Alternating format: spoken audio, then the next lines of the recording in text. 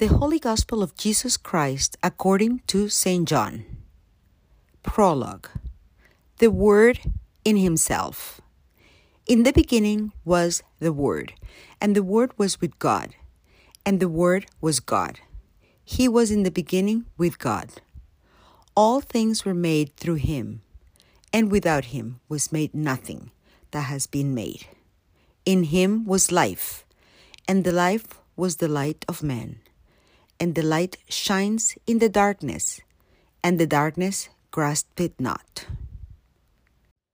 The word's mission. There was a man, once sent from God, whose name was John. This man came as a witness to bear witness concerning the light, that all might believe through him. He was not himself the light, but was to bear witness to the light. It was the true light that enlightens every man who comes into the world.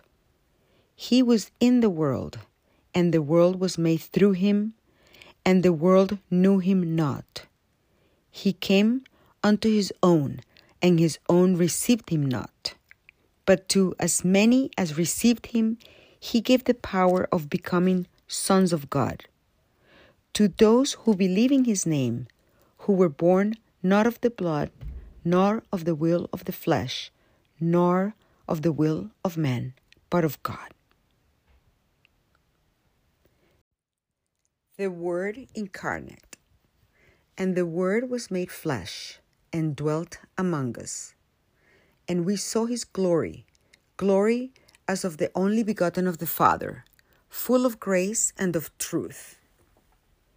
John bore witness concerning him, and cried, This was he of whom I said, He who is to come after me has been set above me, because he was before me. And of his fullness we have all received grace for grace. For the law was given through Moses.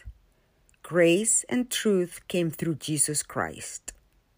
No one has at any time seen God, the only begotten Son, who is the bosom of the Father.